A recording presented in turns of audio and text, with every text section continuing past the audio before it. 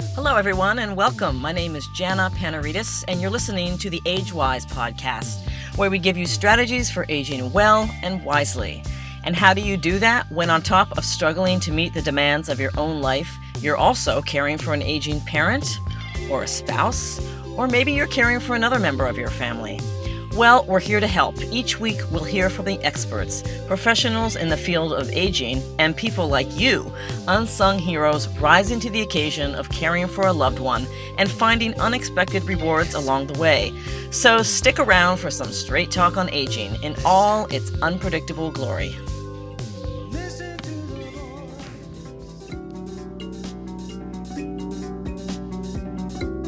The stress of caring for a loved one often leads to anxiety, depression, and physical health problems. And that's just when you're responsible for the well-being of one person. Imagine caring for 3 seriously ill family members over the course of a decade, one of them being your daughter, and having to let go as each one dies. That's what happened to Valerie Bourdain, who joins us today from Omaha, Nebraska. Valerie's come a long way from the toll of caring for members of her family to now finally caring for herself. She's a writer, a speaker, and, as she says on her website, a clever girl. And she's here to share her story of survival and recovery. And boy, has she recovered. Valerie Bourdain, welcome to the show. Thank you so much for having me. So I know that you're a native Nebraskan. Just to put this in context, can you tell us a little bit about your family background and growing up? Absolutely. I had not a completely normal upbringing in that chronic illness struck my family when I was 8 years old, and my mom had a major aneurysm and almost passed away. Oh, wow. So my responsibility for caregiving really began at the age of 8. I've lived in Nebraska most of my life, with the exception of a couple of years that I lived in New Orleans when my dad was relocated. But all roads lead back to Nebraska in our family, and we ended up heading back here. And then I went to college at Tulane University, but otherwise I'm very much a Nebraska girl. We literally lived in a White House with a white picket fence. And my dad was an architect by profession and had his own business. So very Cleaver-like family, with the exception of, again, illness hit our family early. Yeah. And you have siblings. You're a middle child, as I understand it. Is that correct? Right. I'm a middle child, I jokingly say, which is not the favorite and not the baby. But I have a sister 15 months older and another sister that's 7 years younger. So you're the middle of 3 girls. I am. So you were married, you have 2 kids, you're now divorced. I know that your son is still living. And tell us about Megan, whom you lost to cancer, specifically adrenal cortical cancer. Yes, she had sort of had a lifetime of menacing little health problems. They never snowballed all at once, but like for one thing, she wet the bed up until about the age of 12. And I would take her to the doctor over and over. They would test her generally for diabetes. Everything would come back fine. She had abnormal hair growth issues. She was a very fair girl. But as she got to her college years, she was running 5 miles a day, and her weight was a huge struggle. And we were together all the time. I knew what she was eating, and I knew the math of it, and I was very concerned, not so much about what her weight was, but about how little she was eating and not losing weight. And so we sort of started going to doctors, but everything came back. She was diagnosed with polycystic ovarian syndrome, which didn't really set well with me. Something still seemed wrong. And then the day of her college graduation, as she got on her cap and gown, she looked at me and said, "I'm sick, Mom." And I just said, we will keep going to doctors until we find a solution.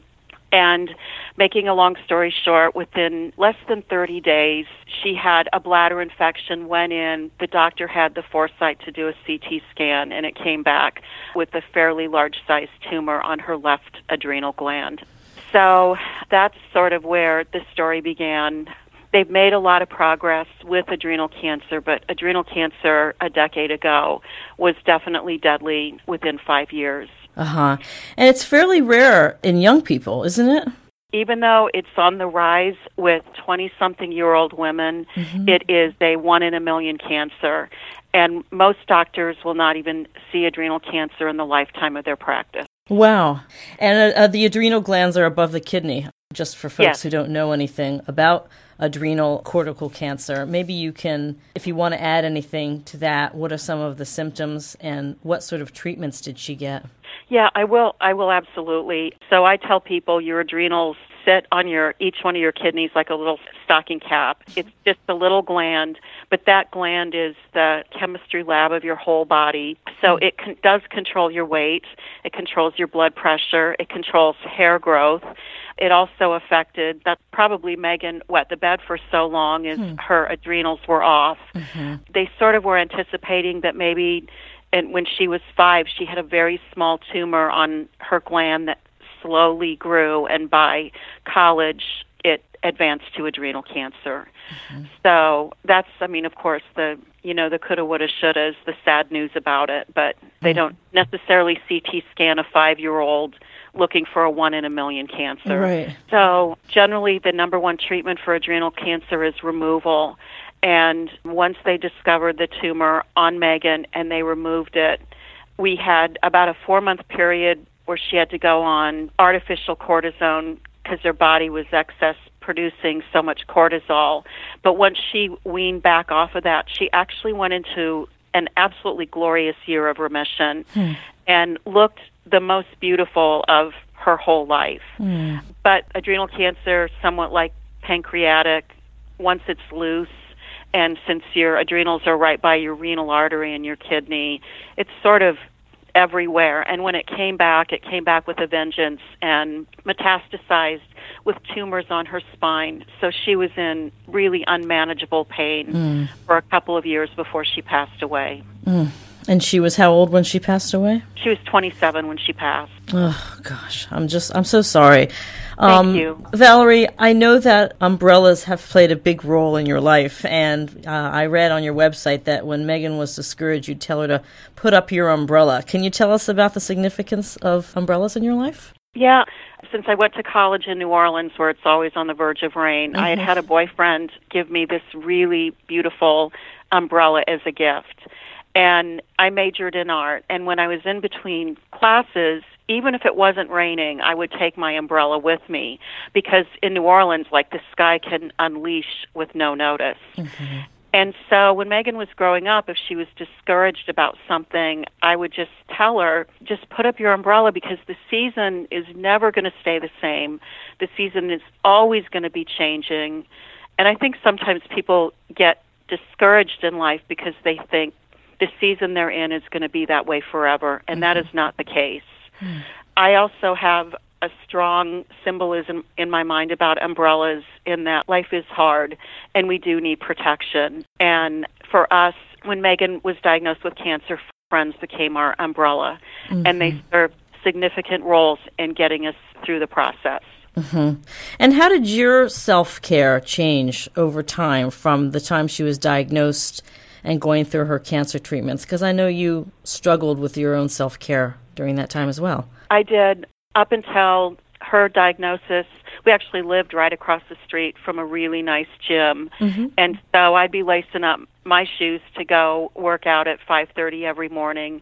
But then once Megan was hospitalized, and again, she had so much excess cortisol, she wasn't sleeping, so I wasn't sleeping, and I was getting her medication at 4 o'clock in the morning. So it kind of slowly began with, I was no longer making that 5:30 workout time, and I kept thinking in my mind, this will change soon, it'll be better tomorrow. But then I woke up 44 months later and my daughter was gone and my body was kind of down the river.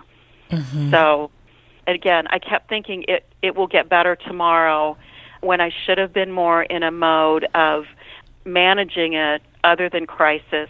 But I thought, well, if we just get through this week in the hospital, then I'll get back to normal. It never got back to normal. And Megan was living with you, I take it? Right. She had just graduated from college, and so she was going to start looking for an apartment, but instead, again, she was hospitalized and ended up never being able to move out on her own. And even when she was in remission, looked beautiful, felt wonderful, but she had limitations in being tired, and I was still paying the bills because she couldn't quite work full-time yet. I was still handling a lot of things. Yeah. So On your own, on right? my own. Mm-hmm. Yeah. Mm-hmm. And you know what? We had been married 25 years, and my ex-husband left me 2 years into Megan's 44-month cancer journey, which was not convenient or easy. And so then that just continued to spiral out of control, that I wasn't taking care of myself. Mm-hmm. So I didn't have a backup person to, hey, I'm going to run to the grocery store. It was just me and Megan until the end of her life. Mm-hmm. Wow. Do your siblings live nearby? No, they live on opposite coasts. Okay. So I need to say, as they could, with Megan, my sisters were wonderful and flew in and did lots of things to care for us on a variety of levels. Mm-hmm. They were very good to us. Mm-hmm. So Megan was diagnosed, I think I read, in 2004, and she died on Easter in 2008. Is that correct? That's correct. Easter Sunday, 2008. Easter Sunday. And Valerie, you also had parents who needed a lot of care, and your parents' care fell to you, both of them. Tell us about your parents' illnesses and how you moved through those in terms of caregiving. Well, one thing that I haven't talked about much is that the week that Megan was in the hospital having her adrenal gland removed, which was her very first surgery, and us just getting the news that it could be cancer, my dad, in his early 60s, was diagnosed with chronic lymphatic leukemia, CLL, and he had managed it really well. But the week that Megan was at Methodist Hospital removing an adrenal tumor, my dad was at Emmanuel Hospital on the other side of town, literally with his life hanging in the balance. Oh, my gosh. From an infection. And my mom was not handling that well. So my sisters called me and said, can you go talk to Dad? Dad seems to be losing the will to live. So after I got Megan home, I drove across town and I went to my dad, literally, and he was in isolation, and I just said, listen, Dad, not a good time to die. Sorry. It is not a good time to die. You need to pull yourself together because I need you. And I mean to tell you, it was as simple as that. My dad pulled it together. Wow. And again, the will to live is a powerful thing. Yeah. And he ended up outliving my mom. But anyway, so Dad had sort of been a continual dealing, every few years he'd have something come up to treat CLL. Mm-hmm. But anyway, I was pretty devastated after Megan died. I had not only lost my daughter, my marriage was over. I had essentially lost my business because I spent 4 years taking care of her and not taking care of business. And we lived in a pretty big home that I had to just let go of in a bad economy. I was completely devastated. But I started to feel at some point life coming back. My friends were good to me. And one day I was getting ready to go to a wedding and the phone rang. And I was really thinking that day, I'm going to go to a wedding and a dance and there'll be food and people. And the phone rang and it was my dad. And he said, hurry to the hospital. Your mom is really sick. And so I rushed to the hospital and they x-rayed Mom. And by the end of the day, they told us that almost for certain that she had lung cancer. And she died, 6 or 7 months later. And then no sooner after my mom's death, Dad came out of remission from leukemia, and he died 13 months after Mom. How old were your parents when they died? Mom was 80, and my dad was 85. So, and all three people, I was responsible for moving them into hospice house, and it ended up that Mom was with her brother when she died, but with both Megan and Dad, I was with them when they died, and it just, 3 people is too much for anyone, is what I got to say. Oh, It's yeah. too much for anyone. Yeah, I would have completely fallen to pieces. How did you move forward? And tell us what sort of feelings came up for you over the course of your caring. I sort of felt like, what the heck am I living for? I think I wasn't suicidal as much as, gosh, I just really wish that I would have been that day's traffic accident and it would be over. But I kept moving forward. And after Megan died, I sort of stopped going to church. And then somewhere around the time that Mom died, I started going to a new church with a fantastic pastor who really preached about seizing your full life, your full gifts.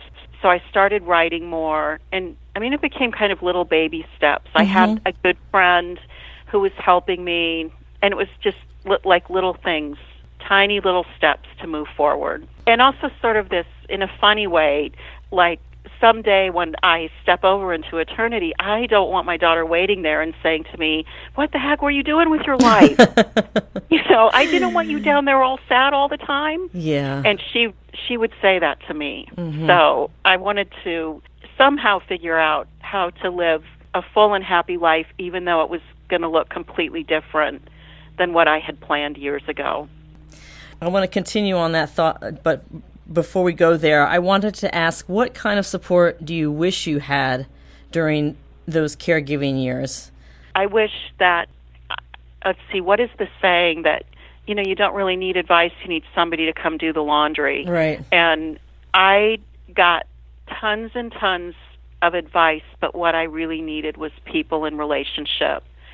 And it was twofold. I accept my responsibility in that of all of my friends, and I had a wonderful group of friends, I was the only one that lost a daughter. All my other friends had daughters that were getting married and having daughters, and their lives were moving on in a different way. Mm-hmm. And I can't fault them for that, but I saw that I was living worlds apart. So I needed to find, I don't want to say a different group of friends, but a different group of friends for my everyday life. Mm-hmm. After Megan died, I felt like there was this incredible silence, and people didn't know what to do with me. I didn't know what to do with me. And so there were people, sadly, that I didn't see for months and years. Mm-hmm. So I just needed presence meaning people being with me. Right. I didn't need advice. I needed people around me. Even if I wasn't so cheery when they were around me, I really needed people. Mm-hmm. During the course of these years, did you hear people who said things that maybe you didn't want to hear, even if they were well-intended? Like, you need to take care of yourself, or caregiving is a gift. Did you hear those sorts of comments? And if you did, how did you respond to people who may have said things like that you didn't want to hear? I probably just looked at them glassy-eyed and was externally polite, but internally, I don't think I could say it enough that, of course, I was glad to care for my daughter till her last breath, but there's things about caregiving that hijack your life. I mean, your life is hijacked, meaning that you have hopes and dreams as an individual, and suddenly someone is very ill, and you're on a plane going to a place that you never wanted to go. And I needed people around me that could acknowledge, not to be a martyr, but what you do have to give up to be a full-time caregiver. Mm-hmm.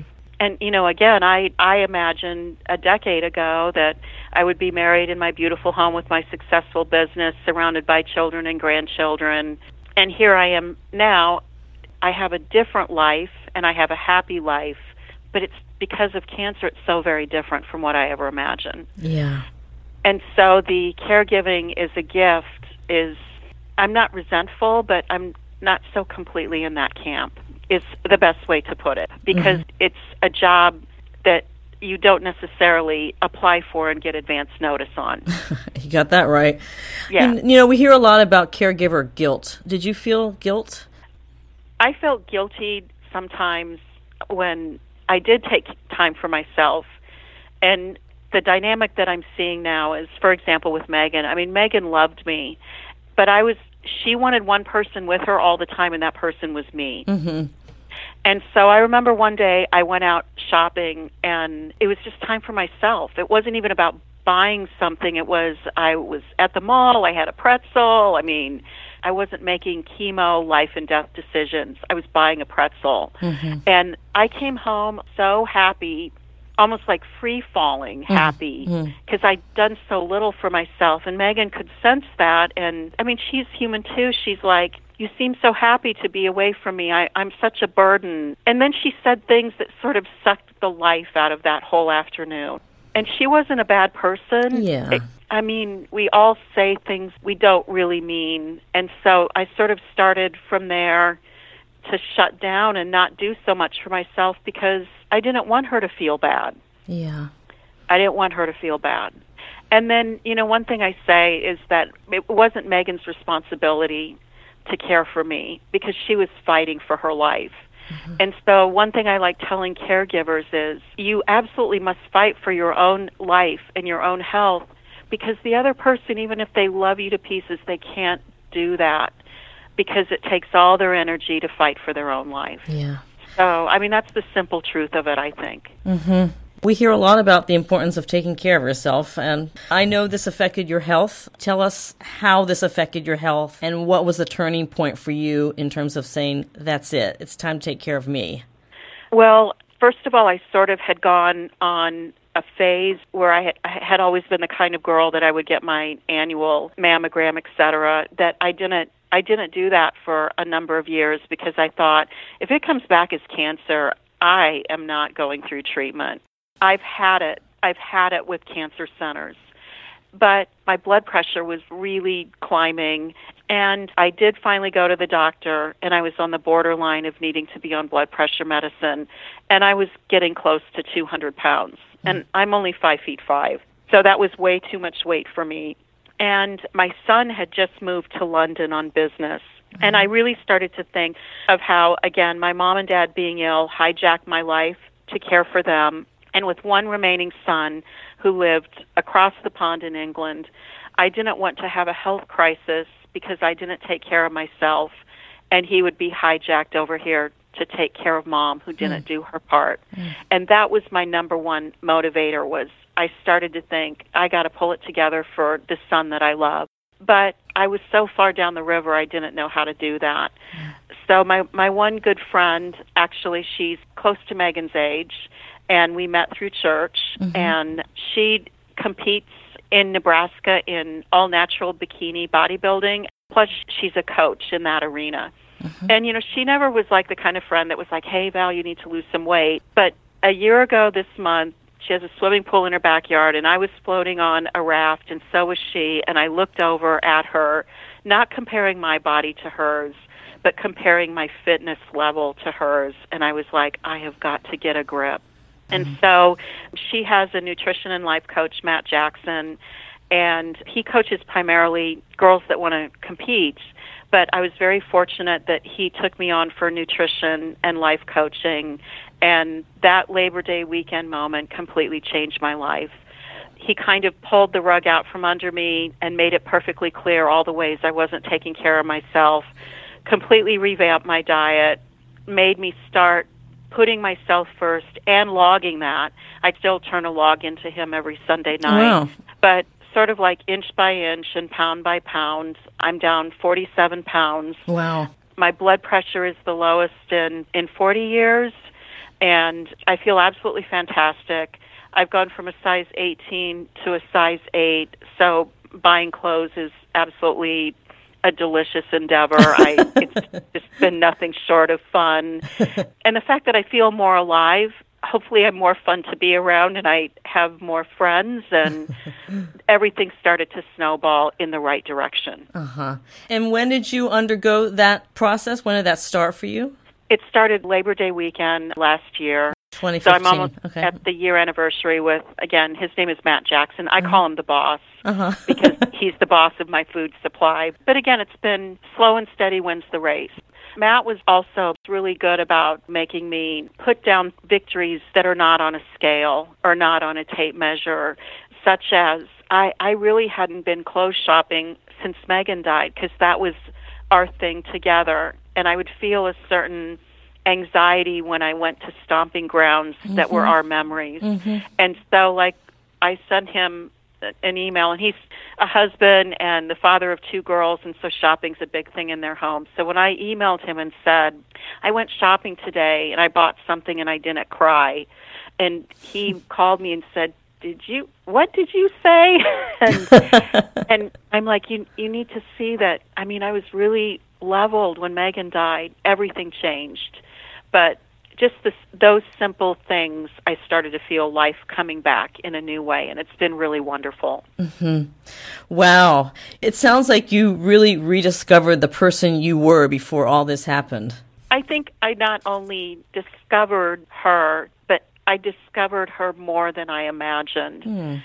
In that, again, you know, my mom almost died when I was 8, so there was sort of this canopy of caregiving that's always been over my life, and I'm at a phase right now that absolutely nothing is tethering me down. I only have to take care of myself, and I have a wild little Boston Terrier that I call the little monster. But those are my two responsibilities in life, and it's been very liberating. And how old are you, may I ask? Yes, I'm 59. Okay.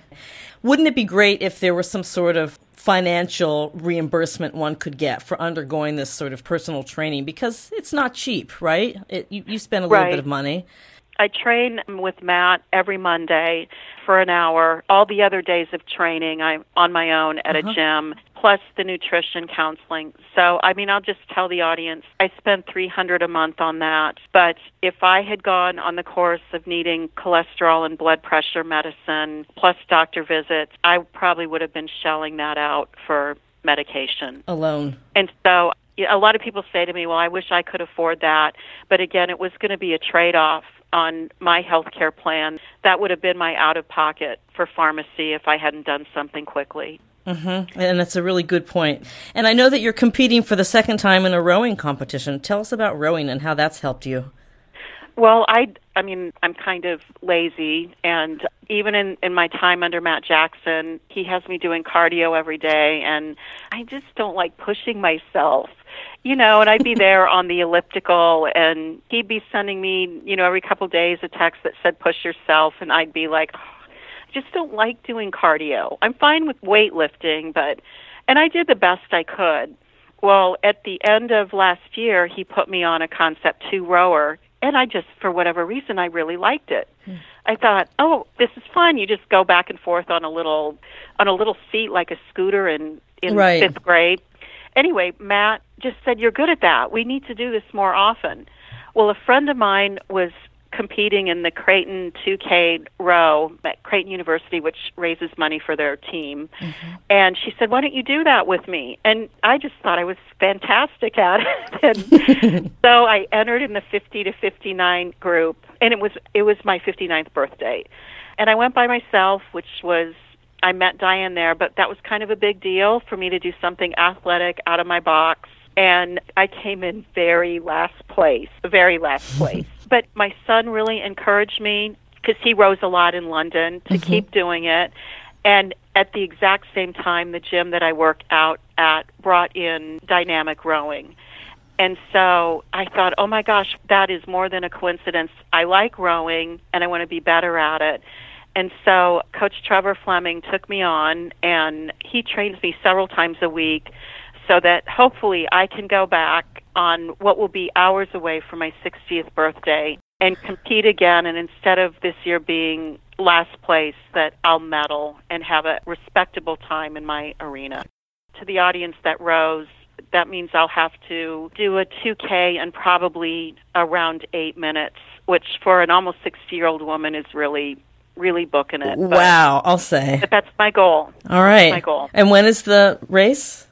It is the last Saturday in February next year. 17. Yeah. Okay. Yeah, 2017, yeah. And Valerie, tell us more about your son, because he's the other sibling who probably went through a lot himself when Megan was sick. Was he around? Yeah, he was in college, and it was hard on him. I think I need to be honest and say I think very little is written or known about siblings that lose another sibling. And even like at Megan's funeral, I think it really swirled around Megan's dad and I. How are you? How are you doing? And I think siblings can be left out. But my son is quiet and private. Megan's illness, he made a career change kind of as a result of that. But he had a tenacity of spirit where he pulled it together, rose to the top of his company, relocated to London to open their European office, and has built a fabulous life for himself. And again, we've been sort of moving on different tracks, but my son dug deep to pull his life together after his sister died, and I'm really proud of him. Wow, that's really great. How often do you get to see him? Kind of a couple times a year. He flew home for Mother's Day, and so that was his first time of seeing me since I've lost a lot of weight. And so that was fun. And then he rows in London, so Coach Trevor was kind enough that he did a class with just Ryan and I. And my son is like 6'4", and again, I'm 5'5", so I'm stacked up against my tall son. But we had fun together, and we haven't had you don't have a lot of fun moments when your daughter and sister die. Yeah. So it was good and exhilarating, and I text him my row times and what's going on at the gym, and he belongs to a CrossFit gym in London, and he lets me know what's going on with him. Good. Yeah. I think you may have answered this before, but I'm going to ask it in a different way. How would you describe your emotional state now versus 10 years ago? I mean, even 10 years ago, 10 years ago would have been, it's been 12 years since Megan was diagnosed with cancer. So 10 years ago, I was 2 years into caregiving. But let's just say even 14 years ago, Right. I was a mom and a wife, and I had a business, and my life still really revolved around taking care of everyone but me. And I think I was getting lost even before my daughter was diagnosed with cancer, if the truth be told. I mean, I had a successful business, but the goal of that business was to pay for college, to pay for braces, to pay for private school, to pay car payments. So much of what I did was to give my kids a better life. And I'm not sorry about that, but I think I was getting lost again before Megan's cancer diagnosis. So, I mean, I need to tell you, I wish I could have my daughter back, but I have a happy life right now, and especially at the gym, I have this huge support group of friends that I really enjoy. Again, very different life from what I imagined, but it's a good life. So what would you say to people listening to this show that maybe you wish someone had said to you during the decade of your caregiving? I would say that only one person is responsible for taking care of you, and that's you. And that you have to lay aside the guilt, the schedules, and realize at the end of the day, we stand accountable for our own lives. And I did hire Matt Jackson to help me on the nutrition end, but I realized that what I put in my mouth, when I went to the gym, how I cared for myself, that no one was responsible for that other than me. And maybe all of us want to be cared for or have people do things for us, but when it comes to personal health and happiness, you've got to dig deep and get that within yourself. Even against the odds of caregiving, where I would tell someone if they were in my situation and had a daughter that was as sick as Megan, I would want to be the kind of friend that came in and said, let me see your schedule. This friend is going to come on Tuesday nights so that you can go to the opera or you can go do this. And people need each other. There should have been a more comprehensive backup system for me to be away from Megan more. Because by the time she died, I was on empty. Yeah. So did you have any respite at all? Did you look into local resources for that? I started to, but again, Megan was kind of different in that for people that have cancer, only 10% have pain. And of that 10% that have pain, 10% have unmanageable pain. And she had unmanageable pain. And so she was, oh my gosh, so completely miserable and essentially paralyzed at the end of her life. And I think there would have been places I could have gotten help, but again, she only wanted to be with me. Yeah. But that was my mistake. I should have been more firm in saying, you know what, I'm going to have nothing to give you if I don't get out once in a while. And there are other competent people that love you that can be with you and help you. But I didn't get the manual to be more firm in that. Right. There's no user manual, is there? No, I didn't get the user manual. So, well, what's next for you, Valerie? And tell us if you have any closing thoughts. What's next is that I'm on the home stretch of finishing my book, Put Up Your Umbrella, Finding Shelter in the Storm of Cancer, which hopefully is a manual to someone that I didn't get. And then after that, I'm working on booking speaking engagements to come in and talk to groups of caregivers.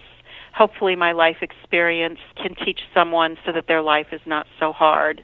Let's see what else is on my plate. I need to train my Boston Terrier to not be such a little monster. And that's on my list. I'm meeting with a dog whisperer this week. And then, continue to work out and hopefully go to Europe around the time of my 60th birthday and be with my son and do something wonderful. And are there any other thoughts that you'd like to share with our listeners before we go? It's not very cheery, but people need to know that 30% of caregivers die before the one they're caring for. And that is a staggering, sobering statistic. I'll say. And I think people should be motivated by choosing the right thing and by joy and not by fear. But I think a caregiver needs to evaluate their life and realize, oh my gosh, what would my loved one do without me if I don't take care of myself? And how that 30%, what happens is caregivers are distracted in traffic and they get into car accidents. They miss their own annual doctor appointments. And I know this feeling because you're so tired of going to the doctor. Mm-hmm. So you don't go to your own doctor appointment, and things like maybe a colonoscopy or a mammogram that might catch something in your own life early, you let it go and you lose your own life. Again, if you're a caregiver, you can be just so very tired that you don't see the value in your own life, but every human being has extraordinary value and offers something to the universe that no one else does, and people need to lay hold of that. It's so hard for women, isn't it? Because we're the ones who do the majority of the caregiving. I know that men sometimes pull their weight too. I'm not trying to be sexist here, but I think women really struggle with this issue of taking care of ourselves. And we don't want to hear other people saying, you really need to take care of yourself. Well, yeah, we know that. You just have to get in a mindset, hopefully, before I did, and it was a doctor essentially telling me, you've got one foot in the grave, you better pull it together. That we get in a mindset that you want your body 10 years from now to be thanking you for what you do now. Mm-hmm. And, you know, when I get in the car, I put on my seatbelt. I don't need a person saying on the intercom, put on your seatbelt. I know to put on my seatbelt. And probably until the day I die, if I get on an airplane, I'm going to hear the stewardess say, put on your oxygen mask first. Because I believe if there would be a crisis on a plane, every mom's temptation would be to put it on their child first. It's the same with life. We have to be reminded over and over as caregivers, put your mask on first, because we want to put it on our loved one first. And so I think it's an act of our will to remind ourselves, I'm no good to anyone if I'm not breathing. Think about it. They continue to tell us, put your mask on first. Right. And that's because we don't intuitively know that. Right. And I think women are really fed these messages to take care of others. I think that's one of the reasons why it's hard for us to take care of ourselves. You know, I'm a generation that can still see moms not working outside of the workforce. And it was expected of my mom. She was a stay-home mom, and their job was just to take care of everyone. Same thing with my grandmother. My grandmother didn't get her first job outside of the home until she was in her 50s. Wow. And so, at least in Nebraska, society said, women stay home and take care of everyone. That is your job. Mm-hmm. Obviously, it's changing, and also women are more, I believe, more maternal. I was glad to take care of my parents and be there for them, but I wasn't glad about my life being hijacked. Mm-hmm. Valerie, tell us where we can find you online. Where can we learn more about you? I blog at ValerieBourdain.com. And I have a Facebook author page, and it would be Facebook, Valerie Bourdain. I would say those are the two main places to find me. Valerie Bourdain, what an incredible journey and inspiring in so many ways. Valerie's forthcoming book, Put Up Your Umbrella, Finding Shelter in the Story of Chronic Illness, is in the works, so be on the lookout for that. And be sure to check out the AgeWise website for a link to Valerie's terrific blog. Thank you so much, Valerie. I really appreciate you being on the show. It was my privilege, and again, all the best to every caregiver. That's it for today.